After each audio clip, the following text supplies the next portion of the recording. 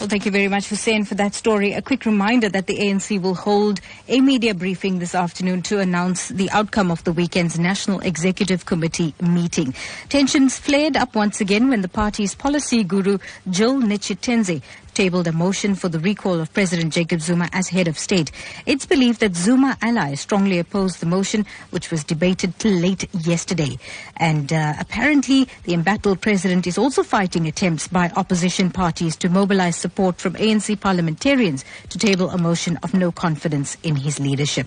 Well, the meeting follows growing calls for Zuma to step down after his controversial cabinet reshuffle in March, which resulted in 2 ratings agencies downgrading the country to junk status.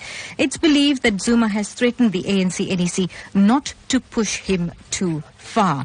Well, we do have political analyst Professor Somadoda Fikeni online to tell us more about this ANC-NEC meeting and the results and the outcomes thereof. Good morning, Professor, and welcome to Newsbreak. Good morning to you and good morning to your listeners. Now, what's your reaction to the news that President Jacob Zuma has reportedly survived this second motion of no confidence?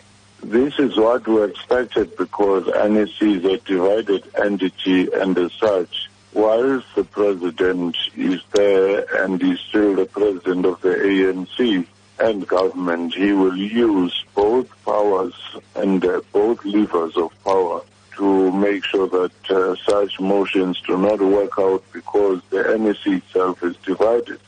So, Professor, many South Africans are asking on social media if this indicates that there is a problem with the party, not the person. Is that what you're saying? That's precisely the point. For some time, ANC has been a divided entity without being able to resolve any issues, but many often it would cover up and it would present a defense for their actions. In your view, do you think that the ANC has taken the decision to retain Zuma as party president in order to prevent the 2 centers of power, as was apparent after the party's 56th National Conference in 2007 when Mbeki was ousted and Zuma voted in? Well, I do think that, one, they are wary of repeating the same situation because they may think that this may lead to the split of the party down the middle, but at the same time, not doing anything about the investigation or about recalling the president is damaging the brand of the ANC irreparably, such that they may struggle to find their feet again in the political terrain.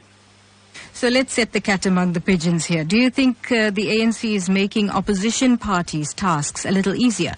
The president and those around him have actually been the best weapon for the opposition parties because they're more effective in mobilizing the society at large against the ANC. Hence, you saw in the cities, and now you're beginning to see even in the rural areas, the rejection of the ANC because ANC is failing to come clean on the issue of corruption.